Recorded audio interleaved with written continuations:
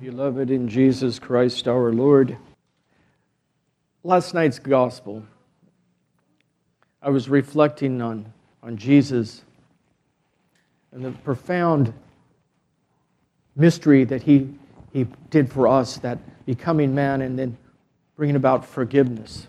Throughout the course of the gospel, His emphasis is on forgiveness. And I was laying in bed last night thinking about forgiveness and how it is, as I wrote in my thesis for school, the innate need of man. We need it. We need it. We desperately need it. And I'm thinking to myself, how do you express this? How do you try to articulate this need? And clear as a bell, it says, look at the cross. Look at the cross. That's what forgiveness looks like. As I'm thinking to myself, that the forgiveness is that ultimate giving of self, not holding anything back for the other. I think, well, how do you get there? Right? How do you get there? There's only one way. There's only one way. And we get there through humility. Again, we go back to the cross. And we see extreme humility that brought about our forgiveness. If we walk a path of true humility, as Micah says, that I often quote, love kindly, do justice, and walk humbly with your God. If we really did that, the depth of our being enriched by the sacraments would increase manifold in the amount. We would be so much more capable of receiving the gifts that the sacraments have to convey to us, those healing powers, the forgiveness that a call comes about. But we want to keep controlling things. We want to tell God how we want it all to play out. And humility takes all that off the table. Humility is standing before our Lord in the cross and saying, this is where I am. This is what's happened, how I messed up, and how I want you.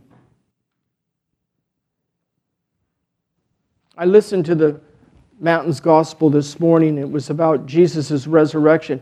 And I sure pray all of you, I wish the church would have made it an obligation that Mountains was required, because you would have learned so much from it.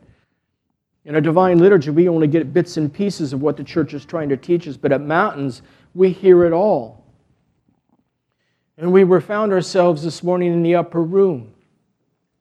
And Jesus appeared to the 11 and said, peace be them. And they were just, as it said, incredulous with sheer joy, our translation we have. Imagine that. You were with somebody for 3 years. You saw them die. You saw where they buried him. 3 days went by, and suddenly he's there. You can't wrap your mind around it because it's beyond that. But imagine the joy you have of that sure presence. It is humility that makes that presence available to us. Or our awareness of it, I should say. Jesus manifests forgiveness in today's gospel to show the scribes and teach the people that He is God. Yet He has the power to forgive sins because of who He is. And He continued to talk about forgiveness through the course, to the point of rising to the cross and forgiving us all. But for us to accept that forgiveness and truly be healed, to truly experience that deep love that is waiting for us, it requires us to walk through it in humility.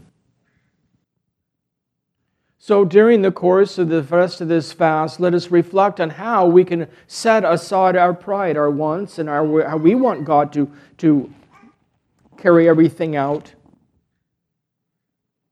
And trust in Him. Because humility requires absolute trust.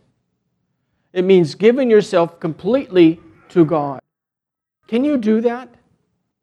Can you give yourself completely to Him and not try to control anything yourself, your wants, your fears, your anxieties? Can you really do that? No, we need God's grace for that. But humility is the pathway through that and to it. So as we continue on this divine liturgy, and I can already tell my voice is starting to break, let us walk this path of the liturgy in humility. With that same joy, that same awestruckness that the apostles had in the upper room that we heard about at Mountains this morning. Because we find ourselves in the upper room today. We're gathered. We're the descendants of the apostles. We have learned from them. They are the eyewitnesses. And we trust their word. But to really enter into it requires extreme humility. No wonder the monks in the desert, when you read about them, their lives, when they talk about, give me a word, Father, a word of life is what you're referring to. Most often word is humility. Because through humility, there is repentance. And with humility, there is forgiveness. And with humility, there is resurrection. And with humility, there is the kingdom.